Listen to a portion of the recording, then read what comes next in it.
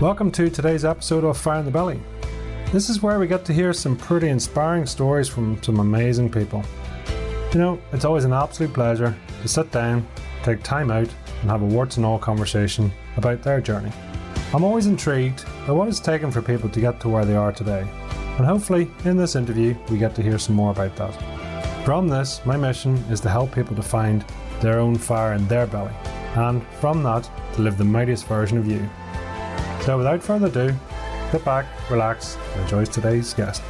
Success is a process, not an event. Hello and welcome to Fire in the Belly. Today we have myself, Mighty Pete, and we're joined by the Scott Miller. Good morning to you, sir. Mighty Pete, welcome. Thanks for the invite today. Appreciate the platform and the spotlight. Looking forward to our conversation. Yeah, listen, it's great to have you on. It's always fun to cross the pond, and you've been kind enough to get up early this morning to join us, and you're in a hotel room. So, Scott, first of all, tell us, who are you, what do you do, and where are you from? Well, typically I might have a more illustrious background, but today I am in a hotel room in Dallas, Texas, where I'm delivering a keynote. I'm mainly an author, so I spend much of my time virtually or live in person giving keynotes around the world. I live in Salt Lake City, Utah, here in the States with my wife and our three sons that are 7, 9, and 11. And I've just concluded a 25-year career with the Franklin Covey Company, of course, the world's most preeminent leadership development firm, founded by famed Dr. Stephen R. Covey, who, of course, wrote the book, The 7 Habits of Highly Effective People. I was their chief marketing officer for 10 years. I now host what is the world's largest weekly leadership podcast. It hits 6 million to 7 million people every Tuesday, where I interview, like you, interesting thought leaders, authors, CEOs, celebrities. I write a weekly column for Inc. magazine. I've spent my entire 30-year career in the leadership business. Prior to the Franklin Covey Company, I was an associate of the Walt Disney Company for 4 years, where I grew up in Orlando, Florida. I'm originally from Florida in the US. I lived in the UK for some time in Oxfordshire, and I've lived in Chicago, Florida, Utah now, and I'm a 4-time best-selling author. Fortunately, my books have sold enough to bestow that on me, and I'm writing mainly about marketing, leadership, podcasting as well, and delighted to talk today about my successes and some of my failures with you and the audience. Oh, wow. That's a phenomenal CV you're charting there. So congratulations. It's a beautiful stuff. So lots of mistakes along the way. Don't be impressed. Well, that's how we hear about all the good stuff. And, you know, that's what it's all about, right? But so tell us, first of all, what does Fire in the Belly mean to Scott? I think it's your passion. It's your mission. It's your purpose. It's the reason you get up, the reason you do what you do. It's the reason you keep going when you're knocked back down. It's your perseverance in the tough times when you're against all odds and you're questioning your strategy and your talents and what you're great at. It keeps you focused. It allows you to reinvent. It allows you to disrupt yourself. It allows you to stay, I'd say, to stay focused on what matters to you in the face of perhaps vitriol, or in some cases hate or criticism. It's the gas in your tank, right? It's the fire in your belly, as you say. Is something you have? Is something you've always had? How does it work out for Scott then? You know, for me, it is a bit innate. I, like all of us, our strengths, when overplayed, can become our weaknesses, right? Any strength you have, if taken too far, can become a weakness. I get excited about everything. I mean, I could get excited about dirt, apples, earthworms, tennis. I mean, I tend to be an innately grateful person. I try to be innately an abundant person, but I probably get excited about too many things. I have a fire in my belly about pretty much anything I get exposed to. I have a natural level of curiosity. I think I'm just generally a grateful person for all that I have, all that I'm doing, for my failures, for my successes. So I'm constantly on the move. People are always telling me, Scott, slow down, calm down. And that's not possible. It's not chemically, I'm impossible of not being excited and having, to quote you, a fire in my belly. It is who I am. I think some people need a break from that, a break from me. But it's who the Lord made me. It's who I am. And it's probably where most of my successes and most of my challenges derive from. So what's the key default there? Is it down to curiosity? Is it about passion? What's the sort of the main driver for you then? I come back to this word gratitude. I think I was born in a religious family. My mother was a Methodist. My father was a Catholic. They're both still alive. I was raised with a sense of appreciation for all that we had, for our life that we had, there was a reason we're here, that we're not just here accidentally. And so I think for me, it's almost a duty, a responsibility to get up every day and go do my best and to show up my best and to give back to others. I try to be a contagiously positive person. I have 7 values that I live my life around. One of them, in fact, is positivity. Not falsely positive, not naively positive. There's times when I, don't feel despair, but there's times when I'm depressed or overwhelmed or have setbacks. But, the more people you know, the more tragedy you know. More people you know, the more death you experience and trauma. I've had a very blessed life. I've had actually very little death and trauma in my own life. But the reason I mention that is the more people you know, the more you realize how precious life is and how kind of have this one chance. So I think here on earth in a physical body. So make the most of it. Not everybody has that same level of privilege or runway or head start that perhaps I had. I recognize that there is such a thing, that all of us have certain levels of privilege or perhaps disadvantages that others didn't experience. But I try to make the most of every day. I work hard. I play hard. I need to laugh more. I don't laugh enough. 3 boys kicking my you-know-what every day of the week. So I need to laugh more, but I generally have a spirit of gratitude. I live my life through the lens of not I have to and not I ought to, but rather I get to. I get to get up at 4 o'clock this morning in Dallas and take a shower and finish my email and write out 100 thank you notes to people who bought, something from my website. I get to get on to your podcast today. I absolutely live my life through. I get to take out the garbage. I get to rake the yard. And that's, I think, in me been a driving force, that I get to do everything I do, even when it perhaps is burdensome or troublesome or intimidating or uncomfortable. I try to live my life through the lens of I get to in everything I do. And what then? I mean, it's a beautiful mindset to carry, really. But I mean, what are your non-negotiables then, Scott? I mean, what are the things that is just, it's happening, it's there, it's part of who you are, what's happening? Well, I immediately went to politics. My negotiables are I don't get involved in the cancel culture. I don't get involved in hate. I don't get involved in lies or perpetuation of innuendo or gossip about other people. I'm human. I obviously, fall into some of those traps and find myself very quickly. To quote Dr. Covey, the founder of the Franklin Covey Company, he said, "Be a light, not a judge. Be a model, not a critic." And I fail at that, but I try every day to be a decent representative of what he taught. There are people I don't like. There are people who don't like me.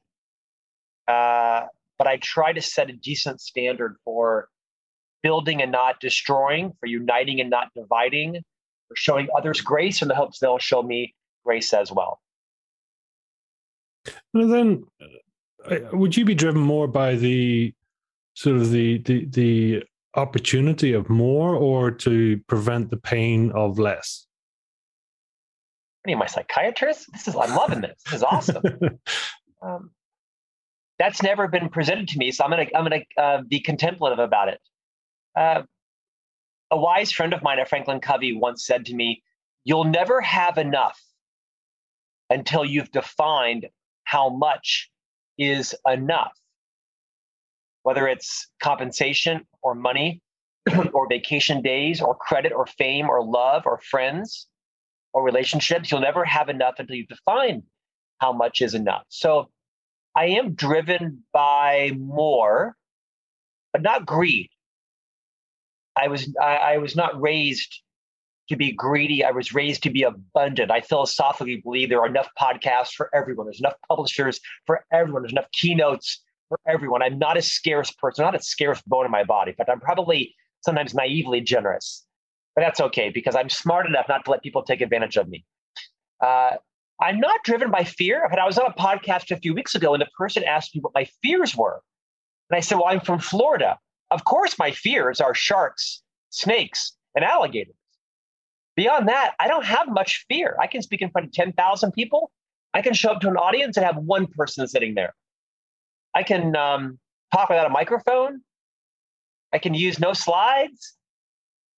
You could give me 10 minutes of notice, and I could go give a talk in front of someone about a topic that I barely understand and facilitate. I don't have a lot of fear. I'm not driven by fear. I know that everybody has a little bit of imposter syndrome. I was on a podcast recently, and the host was interviewing a famous entrepreneur here in the U.S. She built this delicate spray that you spray in the bathroom, and it eliminates, neutralizes any odors from your experience in there. Called Poo-Pourri. Like potpourri is called Poo-Pourri, and it's this massive company now.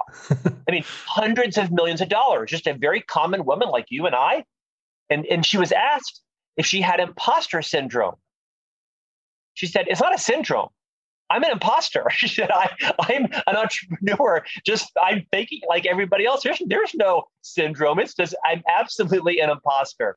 I think all of us to some extent can relate to that, right? We're kind of building it as we go. And so I guess I'm more driven by growth and learning than I am by fear. Long answer, but I don't tend to, that fear really isn't an emotion that I experience ever. What is your main driving force then? I mean, what gets you up and going the most? Well, it's changed over life.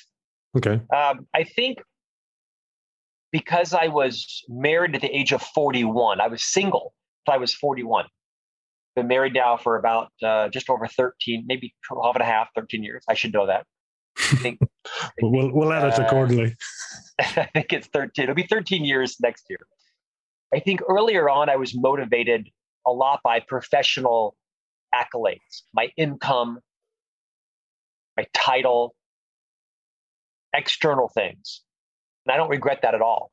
I don't think that's a problem at all. I was very much motivated as my identity was attached to my professional accomplishments. I didn't have a family.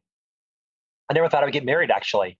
And then I met this lady at the gym, and I was 38, and we fell in love and got married and had 3 boys. And now I'm motivated by my boys because now my calling has changed. My identity has changed. I'm a father. And first and foremost, more so than a podcast host or an author, or I'm not defined now by my car, although I like nice cars. I'm not defined by my home, although I like a nice home. I like material things. I'm not ashamed to admit that at all. But my number one calling in life is to raise these 3 boys in a very tumultuous world, dangerous world, trying to raise gentlemen who are kind and generous and courteous and thoughtful, show empathy, that are forgiving and ask for forgiveness, that look you in the eye and shake your hand and say, "Yes, ma'am," and "No, sir," and apologize if they get your gender wrong, but they are good at what I call old-fashioned values, and respect other people and their choices. So my main motivation now is raising these 3 boys and launching them well into the world. I'm very clear on that. Now, it takes resources and economic stability to make that happen, to pay for braces and for glasses and for school and for college and sports and tutoring. And my gosh, they're bankrupting me, brother. But that my calling has shifted. My motivation has shifted. Do you think, I mean, has that almost become part of your purpose, or do you think your purpose is further on than that even more? I don't know. I could say my purpose is to raise these 3 boys, but I think it's broader than that. I obviously have a marriage, and I'm trying to keep my marriage together as much as the boys. We are convinced they plot every night how to destroy mom and dad's relationship, and sometimes they are successful. More break so you, yeah. Yeah, it's working. Marriage is tough. Marriage is tougher probably even than parenting. I have hired and terminated hundreds of people. I've been involved in lawsuits and litigation and depositions. I've had food poisoning on intercontinental flights, and all of it is eclipsed by parenting and marriage.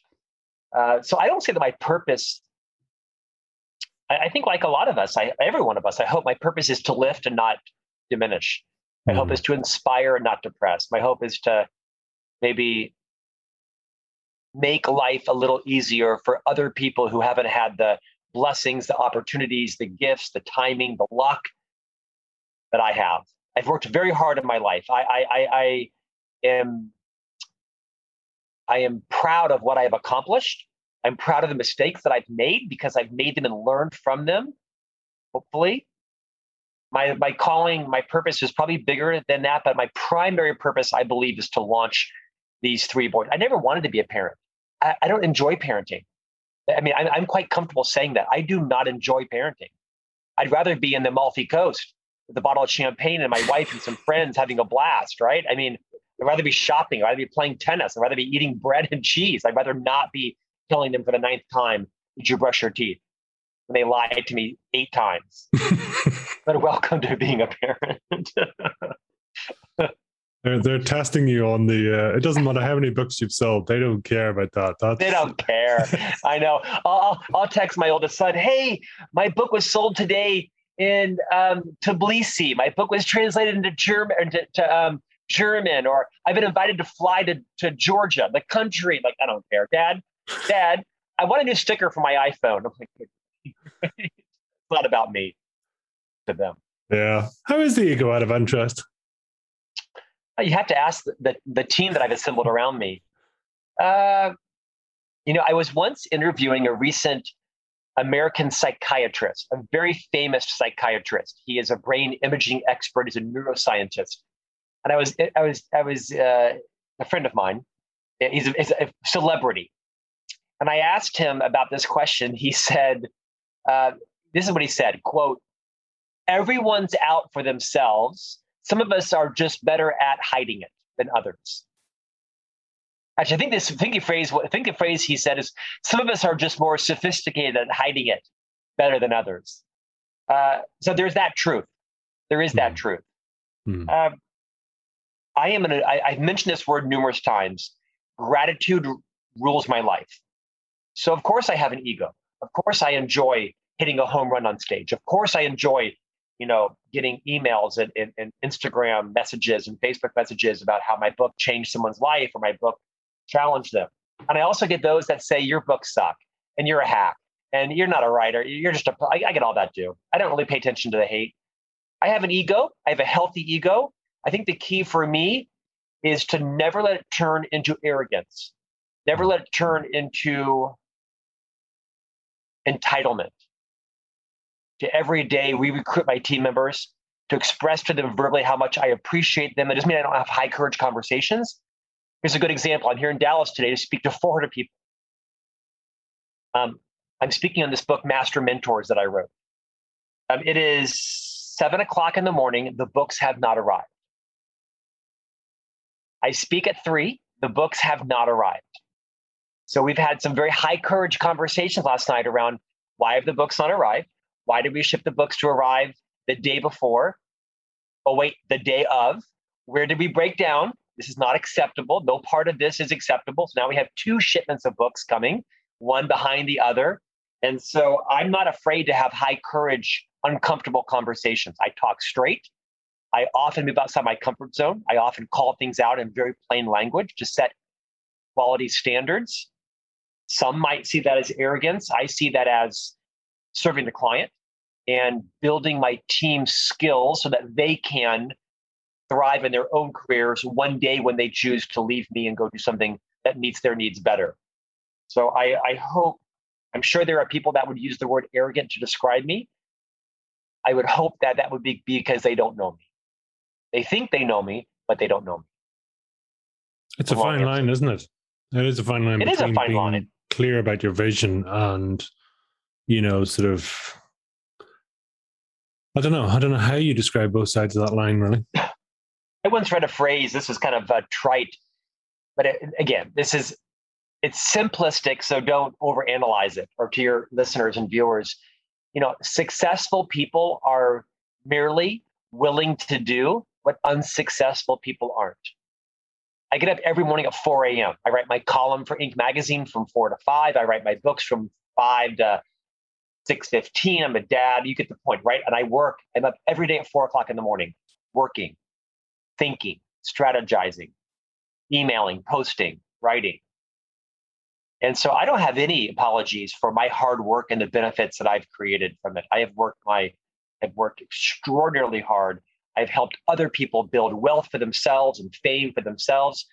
But if you want to become influential, you want to become financially independent, which is one of my key goals, is to become financially independent of other people, of other entities. I want to set my family up for some level of opportunity. I don't need a yacht off of Sardinia. I don't need a home in Lake Como. Well, that sounds pretty good right now. So I am willing to do what other people are not willing to do. I'm willing to move outside my comfort zone. I'm willing to reinvent myself. I'm willing to put myself in situations where the average person isn't comfortable. I'm willing to fail publicly. I was interviewing a friend of mine, Rachel Hollis, a very famous US author. And she said to me, most people aren't afraid of failure. What they're afraid of is having other people see them fail. And I'm not afraid of that. I'm an odd duck. I'm not afraid of having you see me fail because I literally will just bounce back up, laugh about it, call it out. I'll never act as if it didn't happen. I will probably make light of it unless it's something that I seriously did wrong, and then I will uncomfortably discuss it in public and own it, apologize, take responsibility, and move on like that. I don't look back. Now, the consequence of that is I don't live in the past. I live in the future.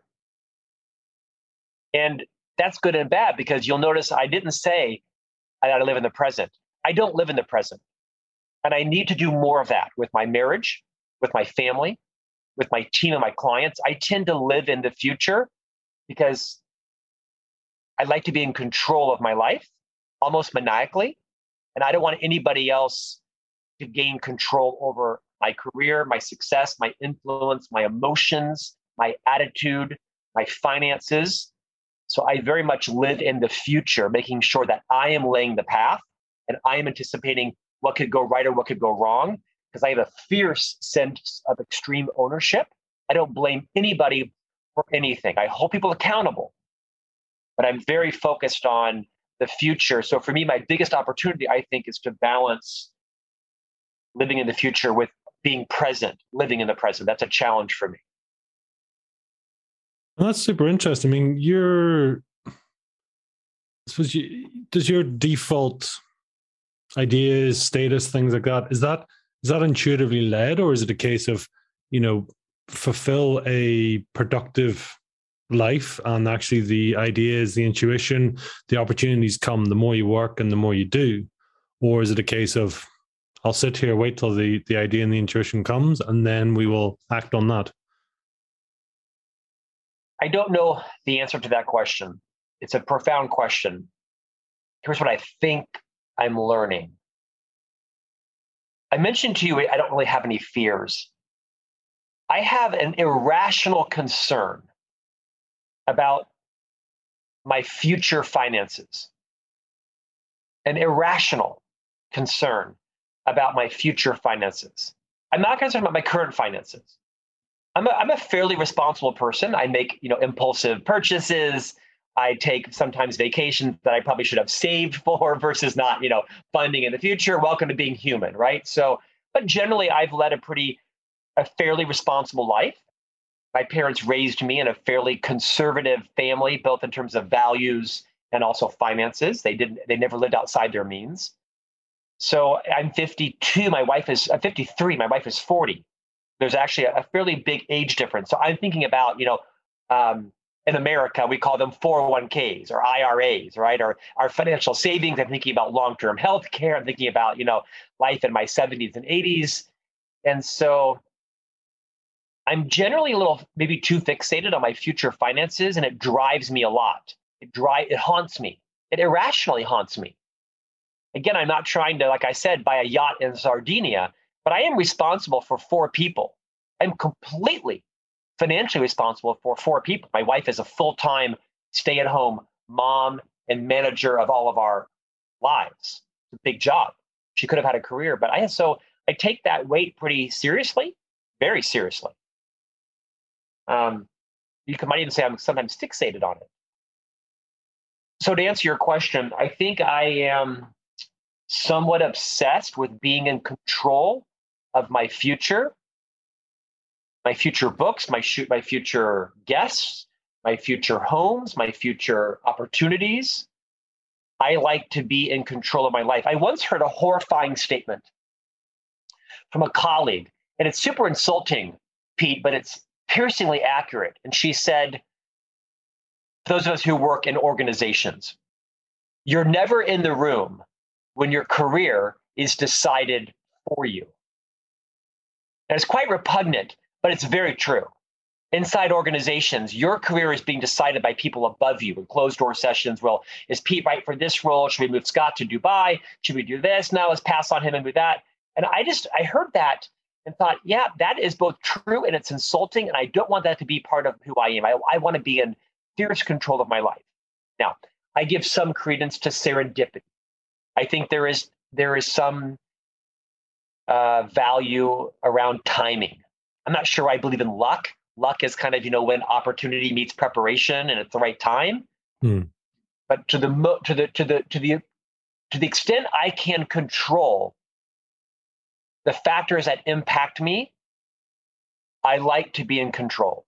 And perhaps that means I'm a controlling person, but it's something I'm aware of and I'm trying to create some balance around. Again, it's a long answer I'm not sure I answered your question, but I tried.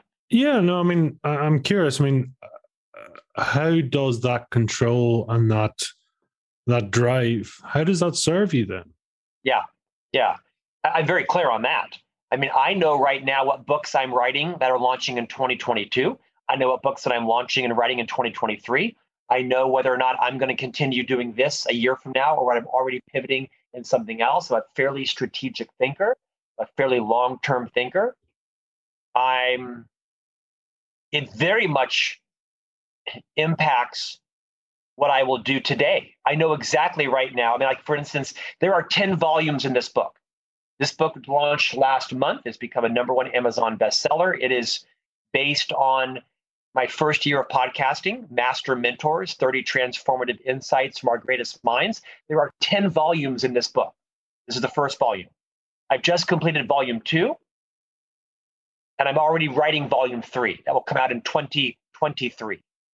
So I'm very much thinking about what my life looks like 1, 2, 3, 4, 5 years from now. I've always thought in years and in decades. When I was 23, I knew that I wanted to run for Congress when I was 60. Congress, of course, the American version of Parliament in the UK. And I believe there's Parliament in Ireland also. So I've always thought in terms of years and decades, not in terms of, hours, minutes, days, or weeks. I'm just going to circle back because, I mean, when we talked about pain and pleasure, you mentioned it was more pleasure driven. But yet the fear of not having for your family or your family not having as a consequence of you, or the fear of losing control, it's sort of, there's a mix there, right? There's a real bit of a dichotomy. Of course. But is the contrast that's actually serving you? I'm wondering. I can't quite put my finger on it. Well, when you said the word pleasure, I equate pleasure with congruency. I equate pleasure with lack of pain, lack of anxiety, lack of worry. I actually take great pleasure in not being worried about my future, about my stability, about my ability to provide for my family. I take great pleasure in that. My biggest irrational fear is being financially unstable, which, if you saw my finances, you'd say it's lunacy. I'm not rolling thick like some billionaire, but I've worked very hard and I have some modicum of financial security, not foolproof. I need stretch. I have to work. I can't not work. I'll work my entire life because I have a 7-year-old. I have a 9-year-old. I have an 11-year-old. I got married late in life, right? Most of my contemporaries, their kids right now are graduating college and getting married. I have a 7-year-old in first grade. I've got like 50 years of private school tuition and college tuition. For me, pleasure, I would define pleasure as the absence of anxiety. I would define pleasure as a sufficient level of control over my health, my life, my finances, the safety of my family. That may sound like it's fear-based. It might be. I see it as I would choose to see it as I like to decide my life. I recognize act or be acted upon. Have a plan or become part of someone else's plan. And I want to be part of my own plan. By the way, I've been an officer in a public company for 25 years. I've sufficiently proven, I've checked the box that I can be part of an organization. I can take commands from others, right? I don't have to be in charge all the time. About 30 years between Disney and Franklin Covey. And now the next 1/3 of my life, or maybe 40% of my life, I'm going to be fiercely in control of my destiny and my future. I think I didn't like, as much as I had a great career, Pete, amazing career. The one thing I never liked was I'm going to use the word, the fear of having other people control my destiny. Would I get fired? Would I get promoted? Would I earn more money? That's why I love sales. I've been in sales my whole life. I like being in control of my income, of my trajectory, of my career. I like to be in control of my own life. I don't need to control your life. I don't need to control anybody else's life. My wife might disagree sometime, but I like to be in control of my future as much as I can. I recognize that there are laws that govern our behavior, right? Pandemic comes, got a vaccine. I vote. I pay my taxes. I don't have this sort of fierce mountain man mentality where don't tread on me. I can be quite compliant. I don't always have to be in charge. There are forces in life that are greater than you. You do things that are for the good of humanity. I was telling my wife a couple of days ago. We were talking about in the States. There's a big momentum to prick your finger and test your DNA and find out, what part are you of this culture or that race or this heritage. It's all the rage in the U.S. is finding your DNA right now, and people are using it for family reunions and helping their aging grandparents really discover their heritage and that kind of thing. There's also an oppositional force going on. Oh, well, if you prick your finger, then they're going to have all your DNA in between Facebook and the government. They're going to make, you know what? Life is too short. I'll give up some privacy for safety. I'll give up some security for convenience, right? I mean, my wife will be on the iPad Googling sofas, and within a matter of minutes, my Facebook feed has all these Facebook ads, right? And Alexa, you know what?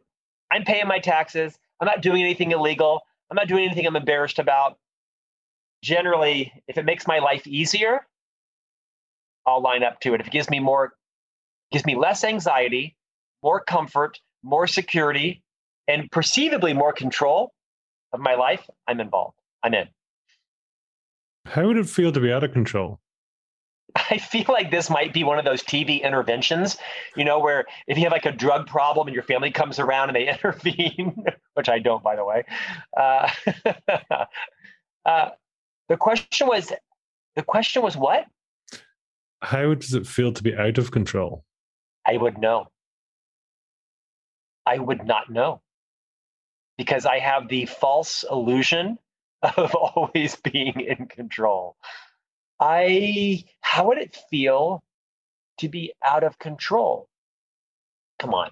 I mean, I've not been in control many times in my life, right? All through academia, I was very much being controlled by my teachers and professors, and my wife is very much sometimes in control.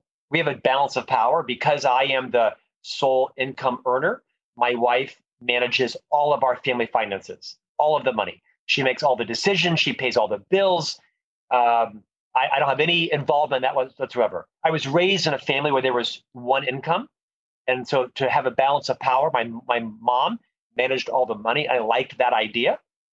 And so I'm not in control of our day-to-day finances at all. I work for publishers. They decide if my books are published or not, right? So I'm not in control of everything in life, but generally speaking, I think that I am in control. I am sufficiently in control of my own life. I don't need to be in control of your life. I don't need to run this hotel. I don't need to decide the programming on that TV. I'm not controlling what questions you're asking me. So to paint me, which you're not, but for someone to paint me as this, that's absurd. I'm not a dictator at all. I dictate the decisions that I make. I don't want someone else making decisions in my life. But I have no idea what will be on the breakfast buffet downstairs. I have no idea what Uber I'll be in this afternoon. I have no idea what airline or what seat I'm flying on back home to Salt Lake tonight. I have no idea what the convention hall looks like, whether it'll be a handheld or a lavalier mic, right? I have no idea. I will an hour beforehand because my team will prep me through all of that, right? I have no idea if the books are going to show up today. It's likely they're not. I'm not happy about that, but I will crush the keynote regardless, right? I'm not one of those who will refuse to go on because the books aren't here. But to answer your question, at the age of 53 and 3 decades of a corporate career, a very high profile, highly responsible corporate career, an officer in a public company with enormous pressure, responsibility, revenue, commitments made to shareholders and Wall Street analysts and boards of directors, I think there is enormous value in taking extreme ownership over the things that you have said you will do. One of my legacies, my reputation is I make and I keep commitments. And I try my best not to over promise, but I make and keep commitments. And if that means that then I need to be in control to make and keep commitments, so be it.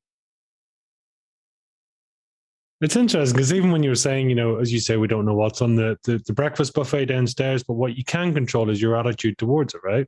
That's right. So you can bounce down the stairs and say, listen, whatever will be, and we're gonna absolutely blast this out of the water no matter what happens here. So beautifully said. That's a great summation. I am nearly impenetrably in control of my mindset, my mood, my paradigm. There can be people on a plane that are,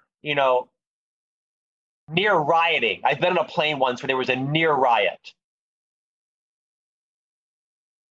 I sat in my seat and read my book and just sort of repeated to myself, I will choose my response. I will be in control of how I choose to respond to this. Now, if people were like getting injured, if a flight attendant was being harmed, I would be the first person to stand up and attempt to stop it. I'm not a pansy. Some people have described me as being ferocious. I am ferocious. But I'm not scared of much. But I also am fiercely in control of my mindset, of how I choose to react to something else. Sometimes I am tested. I have dropped the F-bomb to my boys in the evening after, the third bloody nose on the white sofa. But generally, I'm pretty in control of my emotions. I have found some of the most successful people in my life are those that are fiercely in control of their emotions. It's a struggle for me. I'm not a naturally patient person. I'm a fairly impulsive person. And so I have to work against sort of my natural impulse, which is to respond and react. And I'm quite proud of the improvement I've made over not letting people lure me into a reaction that will not serve me well later. Later might be 1 second, 1 minute, 1 week, 1 year. I'm very mindful of asking myself, how do I want to show up in this moment right now? What will I wish I would have said an hour from now? And I'm really getting better at channeling, how do I want to show up? How do I want to be remembered in this situation? It may feel good to say this right now. It may seem like the right thing to do this right now, but in 10 minutes, will I regret that? And I'm getting much more in control of my actions and alignment with my paradigm, my mindset, my belief system. That's come with age and maturity. It wasn't always that way. Hmm. How close are you to being your true self? Want a percentage? Want a distance? Sure. Want a date? Whatever. What is your background? What is your background? I'm a building engineer. What the? You're a building engineer. Are you married? Yes. You have children? 3 young children. I feel your pain. How close am I to being my dream? I don't have any idea. I've never been asked that question. It's a moving target, I'm guessing, kind of like an aircraft. You're kind of always a little bit off course, but you end up in your destination. I mean, it's Dublin, it's not Dubai, so you're headed, directionally there. I can't answer that question because I don't know. I don't know. I don't know. If you would have, because my life has changed, right? I mean, you would have asked me that 13 years ago, I probably couldn't have answered it because I probably thought that I was going to be single my whole life. I was quite comfortable being, I won't use the word playboy, but I was comfortable not having any responsibility to anybody other than myself. And now I have sometimes soul-crushing responsibility to other people. I can't just get on a plane with 4 of my best friends and fly to Johannesburg, right? I have to go home and spell my wife from the nightmare that is our 3 children that day. I can't answer that question. I have no idea. It's a moving target. What I can answer is, have I done my best? Have I tried to improve? Have I tried to apologize for the things that I said that hurt someone's feelings? Or I tried to deflect responsibility and put it on someone else, which I'm human. So sometimes I'm sure I do that. I don't know. I can't answer that question. Not that I refuse to. I just don't have a answer. Fair enough. I appreciate that. And tell me, I mean, do you like yourself? Do you love yourself? I do. Sometimes I have a bit of an inflated sense of how much I like myself. I'll tell you, my life has not been without struggle. I'm a lifelong stutterer. I have a very pronounced speech impediment. I have been a stutterer my entire life. I've had decades of speech therapy, speech pathology. Pardon me. I have 2 speech coaches. I've had braces 3 times. I've had headgear. I've had psychotherapy to help me move past my speech impediment. And I've spent my whole life having people tell me, slow down, stop talking so fast, you're slurring your words. I have worked incredibly hard to overcome this debilitating speech impediment, especially in a world where I speak for a living as a chief marketing officer and a executive vice president of thought leadership in a global company. My job is to influence, persuade, to sell. That's hard to do through text and email. And so I don't just like myself, I love myself. Not to the point of, I hope, narcissism or to being a sociopath. There are things that I don't like about me that I've come to accept and that I even embrace and try to turn those strengths into weaknesses or turn those weaknesses into strengths. I'm quite vulnerable. I will talk about my successes as easily as I will all my messes. You ask me about being fired, about being demoted, about my credit score 15 years ago, my car being repossessed in my teens, and I'll talk about anything because I just generally believe the best leaders, the best parents, the best spouses, the best friends are those that are able to discuss and teach through their mistakes in the hopes that others can learn from them and avoid them. I've always been of the belief, Pete, that the best leaders, the best parents, the best friends are those that are comfortable and confident in their failures and mistakes. Because I cannot replicate your passions, your intellect, your curiosity, your personality, your parents' wealth, your academic inclination. I can't replicate that. I cannot be you. What I can do, however, is have an insatiable curiosity to learn from your mistakes, your failures.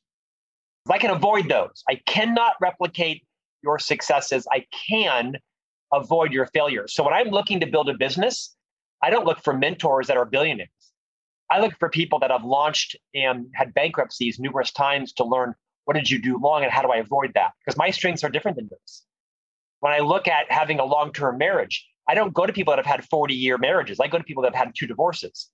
What did you do wrong? What were the mistakes? How do I avoid that? I tend to learn more from people's failures than I do their mistakes. And therefore, I tend to teach through my mistakes. I think vulnerability is an actual leadership competency, just like reading a P&L, just like inventory turns, supply chain, cost of goods. I think that being vulnerable, not in a gratuitous sense or an open kimono sense, right? There are boundaries. The workplace is not your confessional. I mentioned I'm a Catholic, so I'm quite comfortable confessing my sins after all those times in that wooden box, sometimes truthfully, sometimes not so. Child and an adult. There's a podcast, Life Through the Lens of a Catholic. But to answer your question, I like myself and I love myself. And I forgive myself pretty easily. My wife might say too easily, but life is short. And we have seen that in the last 18 months, have we not? I have lost 2 people I know to the pandemic, lost their lives, the peak of their lives. And life is short. Forgive yourself, learn and move on. And forgive others. Move on. What? A building engineer? Good grief. That's fascinating. I should be interviewing you. What? I'm curious about that sort of that perspective on it, and just in terms of, well, overall, I mean, would you rather make something or would you rather fix something? Where is your mind? Because there's a lot. I'm a builder. Oh, no question. I'm a builder. I can maintain. I can maintain. I like a lot of us, I have a short-ish attention span. But put me in the right situation, and I can read a book on 7-hour flight to Paris without barely looking up. So give me in the right situation, and my focus is fierce. But I'm a builder. I'm a creator. I like to take nothing and turn it into something, and I can maintain it. I don't choose to maintain it for years, unless it's my brand or my reputation or a book series. But I can fix. I can maintain. I think if I had to pick one, it probably would be to create, to build, to take nothing and turn it into something. I like a challenge. I like the CEO to say, we need $3 million of EBITDA by the end of the 3rd quarter from this product. Go figure it out.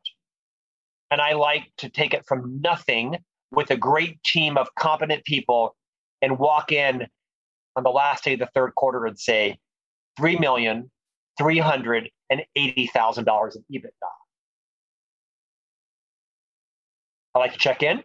I can course correct. I can pivot on a dime. I can bruise hard and heal fast. But I'm probably more of a builder than I am a fixer. If that was your question. Yeah. Create versus fix. Yeah, it's always interesting. Tell me, if you were there and just the energy it takes to be that and that momentum, do you actually? Well, I suppose in terms of the creation and that, I mean, if we were to say, listen, Scott, congratulations, you just hit all your financial targets, the family's taken care of, you are as close to bulletproof as you can be. We're going to remove all those things, right? Yes. Who is Scott? Oh my gosh. I love that you asked this question, because I can tell you with crystal clarity, I could slow down. I could even stop. My life could be waking up in the morning, having a cup of coffee with my wife and my boys, walking the dog, reading the newspaper, planting some flowers, going to the store and shopping for lunch, having a dinner party with some friends. I could not check social media. I could not write a blog. I could not write a column. I could not get on a plane to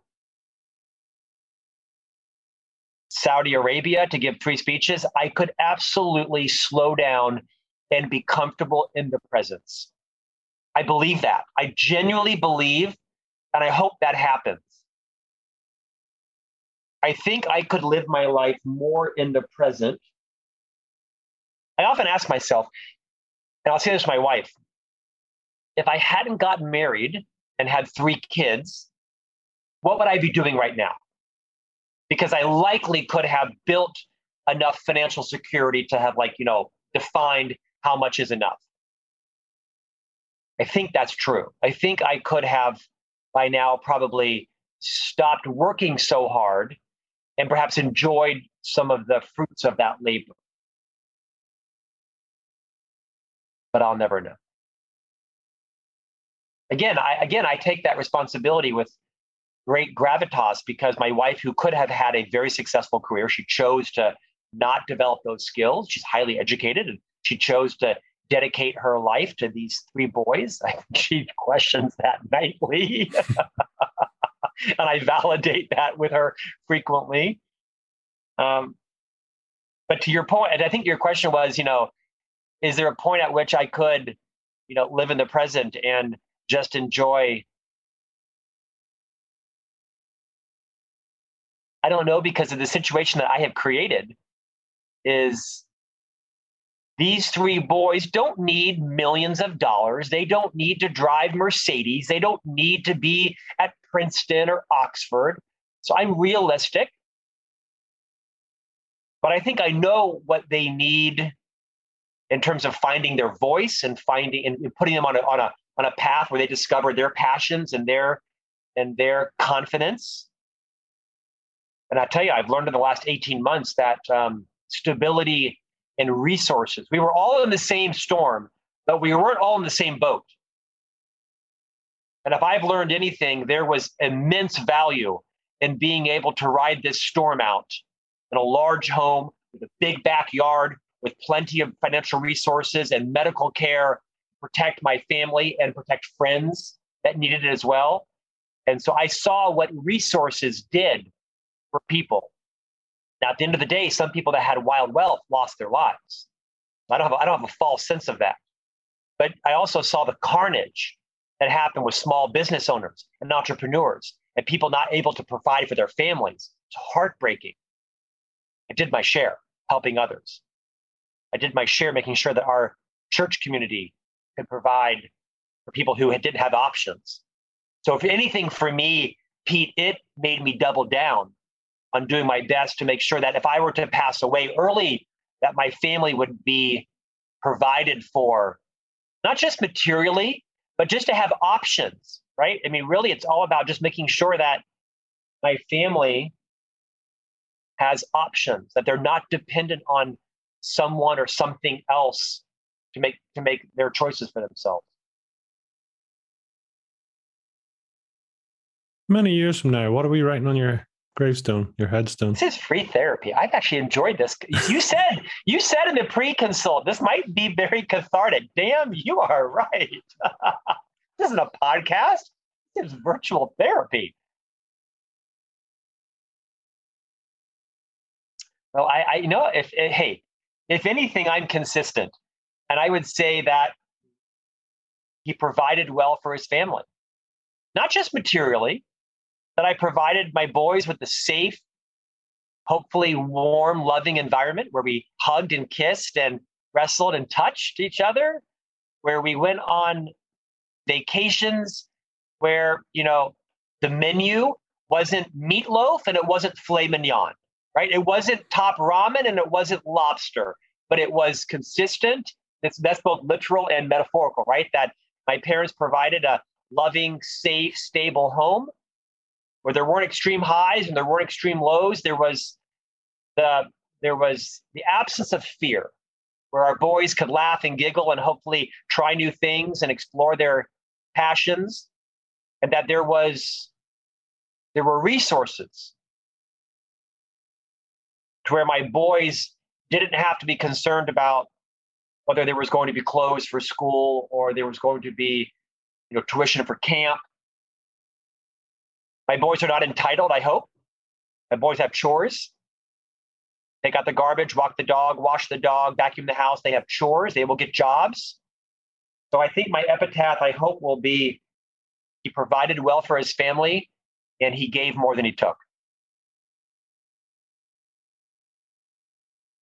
Are you fulfilling your capabilities then?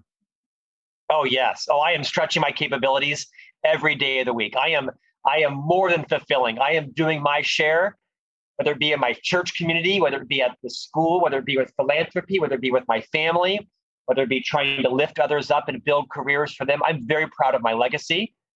If my life ended tomorrow, If my life ended today, I feel good about my soul, and I feel good about the lives that I've lifted up, and I feel good about the protection that I put in place for my family, the opportunities my boys have. My wife will have, um, my wife has the runway with which she can make smart decisions. Does that make sense? I have seen many, I've seen many spouses pass early in life and left their remaining family in a huge bind where the non-working spouse had to go get a job. They had to sell their home. They couldn't maintain their lifestyle. They married out of necessity. They remarried out of necessity. And so I'm sort of fiercely focused on making sure that my wife, Stephanie, and our three boys have the runway and the protection to make good decisions in their lives based on what is important to them, what they want to do. So my life isn't complete, but I'm living to my potential and then some. I am constantly reinventing myself. Good grief, bro. I'm writing a blog. I write a column. I keynote in front of audiences. I host a podcast. I have a book club. I have a reality TV series in the works. I've had a radio program. I have been in marketing and sales and project management and C-suite. None of these things I had any skill for. None of these things. I just completely forced myself outside of my comfort zone. Sometimes had wild success, at other times had fantastical failure. Picked myself up and said, well, I guess I won't do that. I guess that's not what I'm going to do. What's next? I'm not afraid of people seeing me fail at all. That word isn't even part of my vocabulary, right? It's just, okay, I learned from that. What's next? What's one of those specific sort of learning or dark moments that created the brightest light for you? What were the sort of turning points? I'm going to share one with you. I worked for the Disney company for 4 years, from the time I was 23 to 27. Disney let me go. They fired me. And I had a lot of people who liked me. And I had an interview for a job in Washington, D.C. Washington, D.C. It was a low point for me. I had hardly any money. My credit cards were maxed. I managed to get a flight to D.C. and book a hotel room. My credit card did not work at the hotel. I had no options. I was kind of estranged from my parents. I was a pretty young 26-year-old, quite immature, rather impulsive, wasn't managing my money well. And I was in a bind that night. And I called up a friend in California, and she wired me $400, like within 90 minutes. She wired me $400. It was enough to check into the hotel, eat dinner, eat breakfast, get a cab back to the airport, pay for my parking. And I vowed then and there that I would never find myself in that situation ever again. I remember it. I remember the name of the hotel. I remember the wiring service that she used to wire it was Thomas Cook, which I think actually went bankrupt during the pandemic, if I'm not mistaken. It was Thomas Cook was the wiring service that she used to wire the money from Los Angeles to this Western Union or Thomas Cook office. I remember getting the $400 in my hand and being both equal parts horrified and grateful. And I promised that was a dark evening for me. And I was enormously grateful. I was emotionally exhausted and grateful. And I promised myself I would never be in that situation again. And I haven't. And I have been the first to help other people when they've been in that same situation, when they've called me. Because I know what it's like to have been in that situation. And there have been, please don't call me to borrow money, but there have been many situations when someone has been in a desperate bind. And I have risen to the occasion with no fanfare and no discussing it publicly, because I've been there. That was a dark day for me. And someone came to my aid. And so I make it a reputation to come to those in that need. Please do not email me to borrow money. Do our voids make our values? I think our parents make our values. My values are direct correlation to my upbringing. I'm not close with my parents. I love them. I respect them. I help care for them. We have very little in common. They don't get me. I kind of don't get them, but I respect them, and I'm enormously grateful to them for instilling in me a hard work ethic, a level of gratitude, respect for my creator. My parents are fairly simple people, simple-minded people, but they were honest and hardworking and trustworthy. And so I think my values came from my parents, but I'll tell you, I think my parents' values came from their void. Because my mother's parents were both alcoholics, and she basically raised herself and was enormously fearful of where they were going to eat, where they were going to live. So I'm guessing much of my paranoia about financial insecurity comes from my mom. My father's dad died when he was 10 of cancer. And my father's brother died when he was 15 from polio. So both of my parents were in essence raised without parents, because my dad's mom, although she survived that, she was in mourning for 70 years, right? Lost her husband, lost her twin son. And so I think my parents' values came from their voids. I had very little voids in my upbringing. I was raised in a very stable family, stability at all costs. Sometimes stability even over love or warmth or caring. So I think my values have probably come from my parents' void. And I'm okay with that, because at the end of the day, my parents raised my brother and I in a very stable home.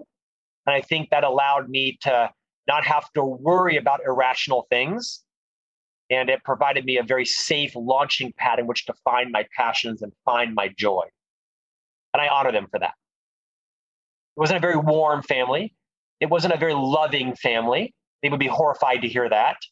But it was a very stable family. And that's how I think how they knew how to show love, was to create stability at all costs, because they did not have that. And I respect them for that. I don't find any fault in them at all. It's taken some time to come to that insight, but they gave what they gave what they knew. What they knew was stability. That was their quote love language. And I honor them for that.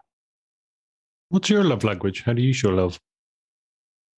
I show love in, well, if you go over the 5 love languages, right? Acts of service, words of affirmation, physical touch, gifts, right? Probably gifts. I like to give to people. I like to throw dinner parties and bring champagne and take people on vacation. I like to hook people up with publishers or editors. I like to help people. So how I show love is probably helping other people, sometimes too much. My wife thinks I do it too much, too abundantly. My wife thinks people take advantage of me. And I think the language in which I receive love is words of affirmation, which is unusual for men.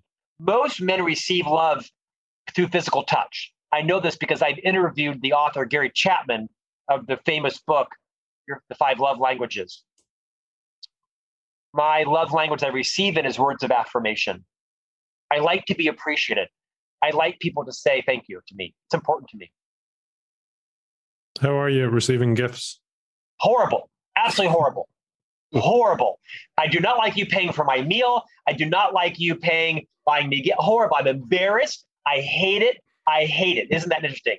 Dude, you missed your calling. Your calling is not like construction engineer or building engineer. Your calling is listening. You are the definition of a mentor. And I would know because I wrote the #1 best-selling book on mentorship. You are the essence of a mentor. You ask big, bold, open-ended questions. You check your agenda, you check your narrative, and you just ask great questions, and you are an unnaturally good listener. It's shocking. Shocking. I'm impressed by you. Thank you. I appreciate that. It's very... You're the opposite of me. You're calm, you're deliberate. Am I right? Yeah. Thoughtful, you're contemplative. I'm impulsive, I'm impetuous. I say what's on my mind. I'm always in my own narrative. I'm always in my own field of reference, trying to be more like you. Imagine if you and I were like business partners, we would crush it. Well, what are you great at and what are you terrible at? I'm great at reading a room. Mm-hmm. I'm great at walking in and knowing who has the power and who thinks they have the power. Is that a sense, a feeling, and intuition? What is that? 30 years of corporate America and working in 50 countries and traveling around the world and reading body language. I'm pretty good at reading which way something's going to fall, right? I'm pretty good at thinking 5 steps ahead. I'm good at being ahead of people. She's going to say this, and then he's going to say that, and then this momentum's going to build this way. So I'm going to skate to the puck over there because this is the way this is going to go, and I want to be over there. I'm good at serving others. Physically, literally, metaphorically. I like to serve others. What am I not good at? My wife's counterintuitive. My wife says sometimes I don't read the situation as good as I think I do. Like my wife says, I'm not aware when I've crossed the line, or I've said something that was, I thought, funny, but was insulting. She says that my self-awareness on that sometimes isn't as good as I profess it to be. I think she's probably right. I'm not good at making people feel calm. No one asked Scott Miller to give the eulogy at a funeral. Evacuate a burning building, I'm your guy. I'll get you out alive. You might have a broken arm, you might need therapy, but I will get you out of the burning building alive. You do not hire me to give a eulogy at a funeral. Unless you want to motivate the the participants. Great guy. Let's move on. I'm actually good at bringing humor to tough situations. I can lighten the mood. I could crack a joke at the passing of someone in a hospital room. It might be 3 minutes too soon. But I could bring to bear something light and tender that had people focus on the person's beautiful passing and legacy as opposed to the trauma. It might be a couple minutes too soon.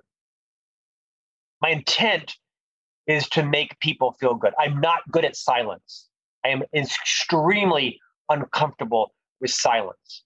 I am a perpetual motion machine. I need to be better at silence. Yeah, it's powerful. Talk to us about your latest book, Master Mentors. Well, I did 4 or 5 times, but thank you for the invitation. So I've written numerous books. This book was just out called Master Mentors, 30 Transformative Insights from Our Greatest Minds. It's from HarperCollins. It's available now on every book platform in the world. It basically is a compendium, a collection of 30 of my first podcast guests, not the first 30, but 30 of the first 100, where I thought people said something especially profound on the website, or the webcast, rather, on the podcast. It could have been off air. It could have been on air. Famous people like Seth Godin and Dan Pink and the U.S. General Stanley McChrystal, Stedman Graham, who was Oprah Winfrey's 30-year life partner and entrepreneur on his own, Nick Vujicic, a man with no arms and no legs. And so I share a tender story. It's fast, it's witty, it's light, and it's kind of chicken soup for the leadership soul, if you know the series. Mm-hmm. And there's 30 chapters, 30 people, 30 transformative insights. I view them as master mentors. Each chapter has one insight that I learned from that person. And then I share a story about how I or somebody else might have succeeded with that, or perhaps struggled and failed at it as well. It's light, it's easy, it's breedy, it's episodic intentionally. In fact, my first publisher passed on it because they thought it was too episodic. And then HarperCollins saw the vision. It's the first of 10 books. I've just finished the manuscript for Master Mentors Volume 2. You can buy it in digital, print, and audio. I read the audio book, and I'm now turning it into a video book. I just signed a license with a new publisher that believes the future of publishing will be people watching their books, not listening or reading them. So all of my books are now in production to turn them into 1 hour long video books. The publisher is called Lit Video, L-I-T. It's an interesting insight to the future of publishing.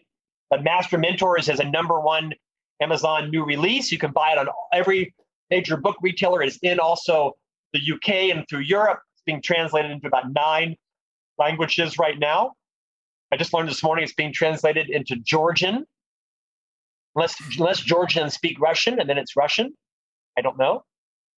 Pass. Being translated into Arabic. It was just sold this morning in Arabic in Dubai this morning. So I'm guessing the Georgians. Do Georgians speak Georgian or Russian? I hope you don't have too many Georgian listeners, but I apologize to my Georgian friends. My book will come out in your native language soon. What's the nicest thing somebody could say about you?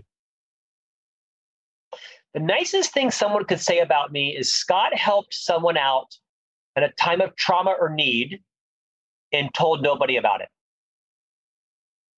That would be the nicest thing. If someone discovered that I had done something or behaved in a way that was both magnanimous and private. The slight dichotomy there, isn't it? It's like to help privately, but then to be discovered to have helped privately. I don't know. I was being honest. Yeah. Yeah. No, that's yeah. I didn't say I needed to print it in the paper, but it would be nice, would it not? It would be nice to do something magnanimous for someone and confidentially, privately, someone walk up to you and say, "I know what you did. You're a good guy." It is a dichotomy. I didn't say it needed to be shared in front of a convention hall of 5,000 people. That would be nice. No, makes sense. Does make sense. Because I think sometimes people judge you on one experience they had with you, right? Or one encounter or one conversation where you weren't at your best. And we all make snap decisions about people based oftentimes on an encounter, how we were feeling in the moment, how they perhaps didn't rise to the occasion that you wish they would have. And sometimes I wish my detractors had experienced me in a different setting. I don't live my life enslaved to my detractors. I have many detractors. But I do wish that sometimes my detractors could provide me a level of grace and latitude that perhaps they haven't had evidence from which to consider that. Yeah, that's where clarity of your own vision trumps it all, right? Isn't that true? What's your PhDs in what? What is your PhD in? Building structures. It's that's fascinating. I mean, tell me, what's a guilty pleasure for Scott then? What's downtime? What are we looking at? Guilty pleasure is a Saturday evening where we have 4 couples coming over for dinner. Table is set beautifully, music's on, candles are lit, the dinner's in the oven, champagne is chilled, children are dressed but playing somewhere nicely. My wife and I are sitting on our sofas, and that 20 minutes of calm before this, you know what hits the fan when you got to entertain 8 people, and we're just sitting there. The house is clean, the lighting is right, and we're just kind of sitting there, calm and enjoying each other's company for 15, 20 minutes before the doors bust open, the music starts blaring, people start drinking and laughing and dancing. That is my guilty pleasure, is sitting with Stephanie after, 5 hours of preparation, running around like lunatics, cleaning the house and buying the food and prepping it and arguing and fighting, not speaking to each other for 20 minutes because we said something rude to each other, going and getting showers, and then sitting down and just realizing we're 2 people trying to find our way in the world and looking forward to a nice evening with our friends and laughing and having fun. That honestly, that 20 minutes before a beautiful dinner party is my favorite thing in life with my wife. Wow. I can see it very clearly, like viscerally. I can see it very clearly. I can see what we're drinking. I can see what we're eating. I can see what we're wearing. I can see the lighting. I can see the color of the sofas. The fire is going. It's wintertime. That's it right there, brother. And are you clear about your future? Do you know where you're going? Are you pretty clear? I guess not my financial future because I'm so obsessed with that, but I'm pretty clear. I hope I recognize that at 53, I have lived comparatively a very smooth and blessed life. So I kind of worry, when is my big challenge going to come? I hope it's not with my children's health. I hope it's not with the safety of my family, but I can see my future as clearly as I'm able to create it, recognizing that I'm not in complete control. And I'm fully aware of that. I can see it pretty clearly.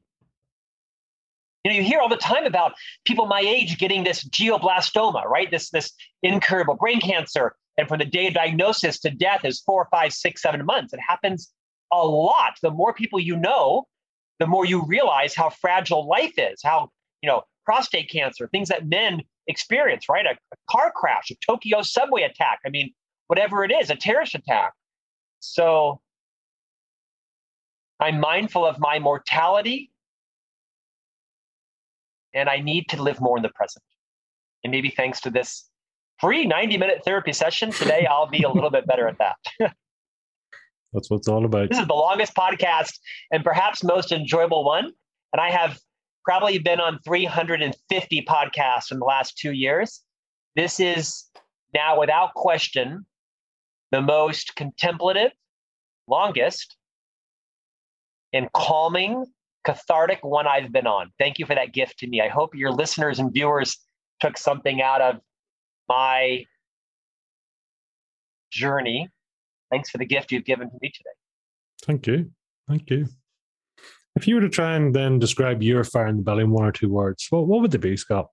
I think my fire, beyond what I have said numerous times, which is providing for, protecting, providing opportunity to the 4 people closest to me, my wife and these 3 beautiful sons, Wentworth, who is 7, Smith, who is 9, and Thatcher, named after my hero, Margaret Thatcher, who's 11. I think it's to take all the lessons that I've learned in my life, which, by the way, I've written numerous books. I wrote a whole series called Mess to Success, right? Management Mess to Leadership Success, Marketing Mess to Brand Success. Coming out next year is Job Mess to Career Success, followed by Communication Mess to Influence Success. There'll be Parenting Mess to Launch Success, a whole series of 10 of them in this Mess to Success, is to take all these lessons that I've learned and these remarkable corporate careers that I've had and opportunities. I mean, think about it. I've had some amazing opportunities in life. To be a Wall Street Journal bestselling author, to host the world's largest leadership podcast, is to take these opportunities and share this wisdom with other people. I have been arguably on the receiving end of incalculable wisdom from people that have had success that eclipse mine to no measure, but also who have had failures that you don't know about. These people that have had massive successes, they have shared with me unspeakable tragedy of failure, challenge, perseverance. Talking about fire in their belly. People that I've had, Nick Vujicic has been born with no arms and no legs.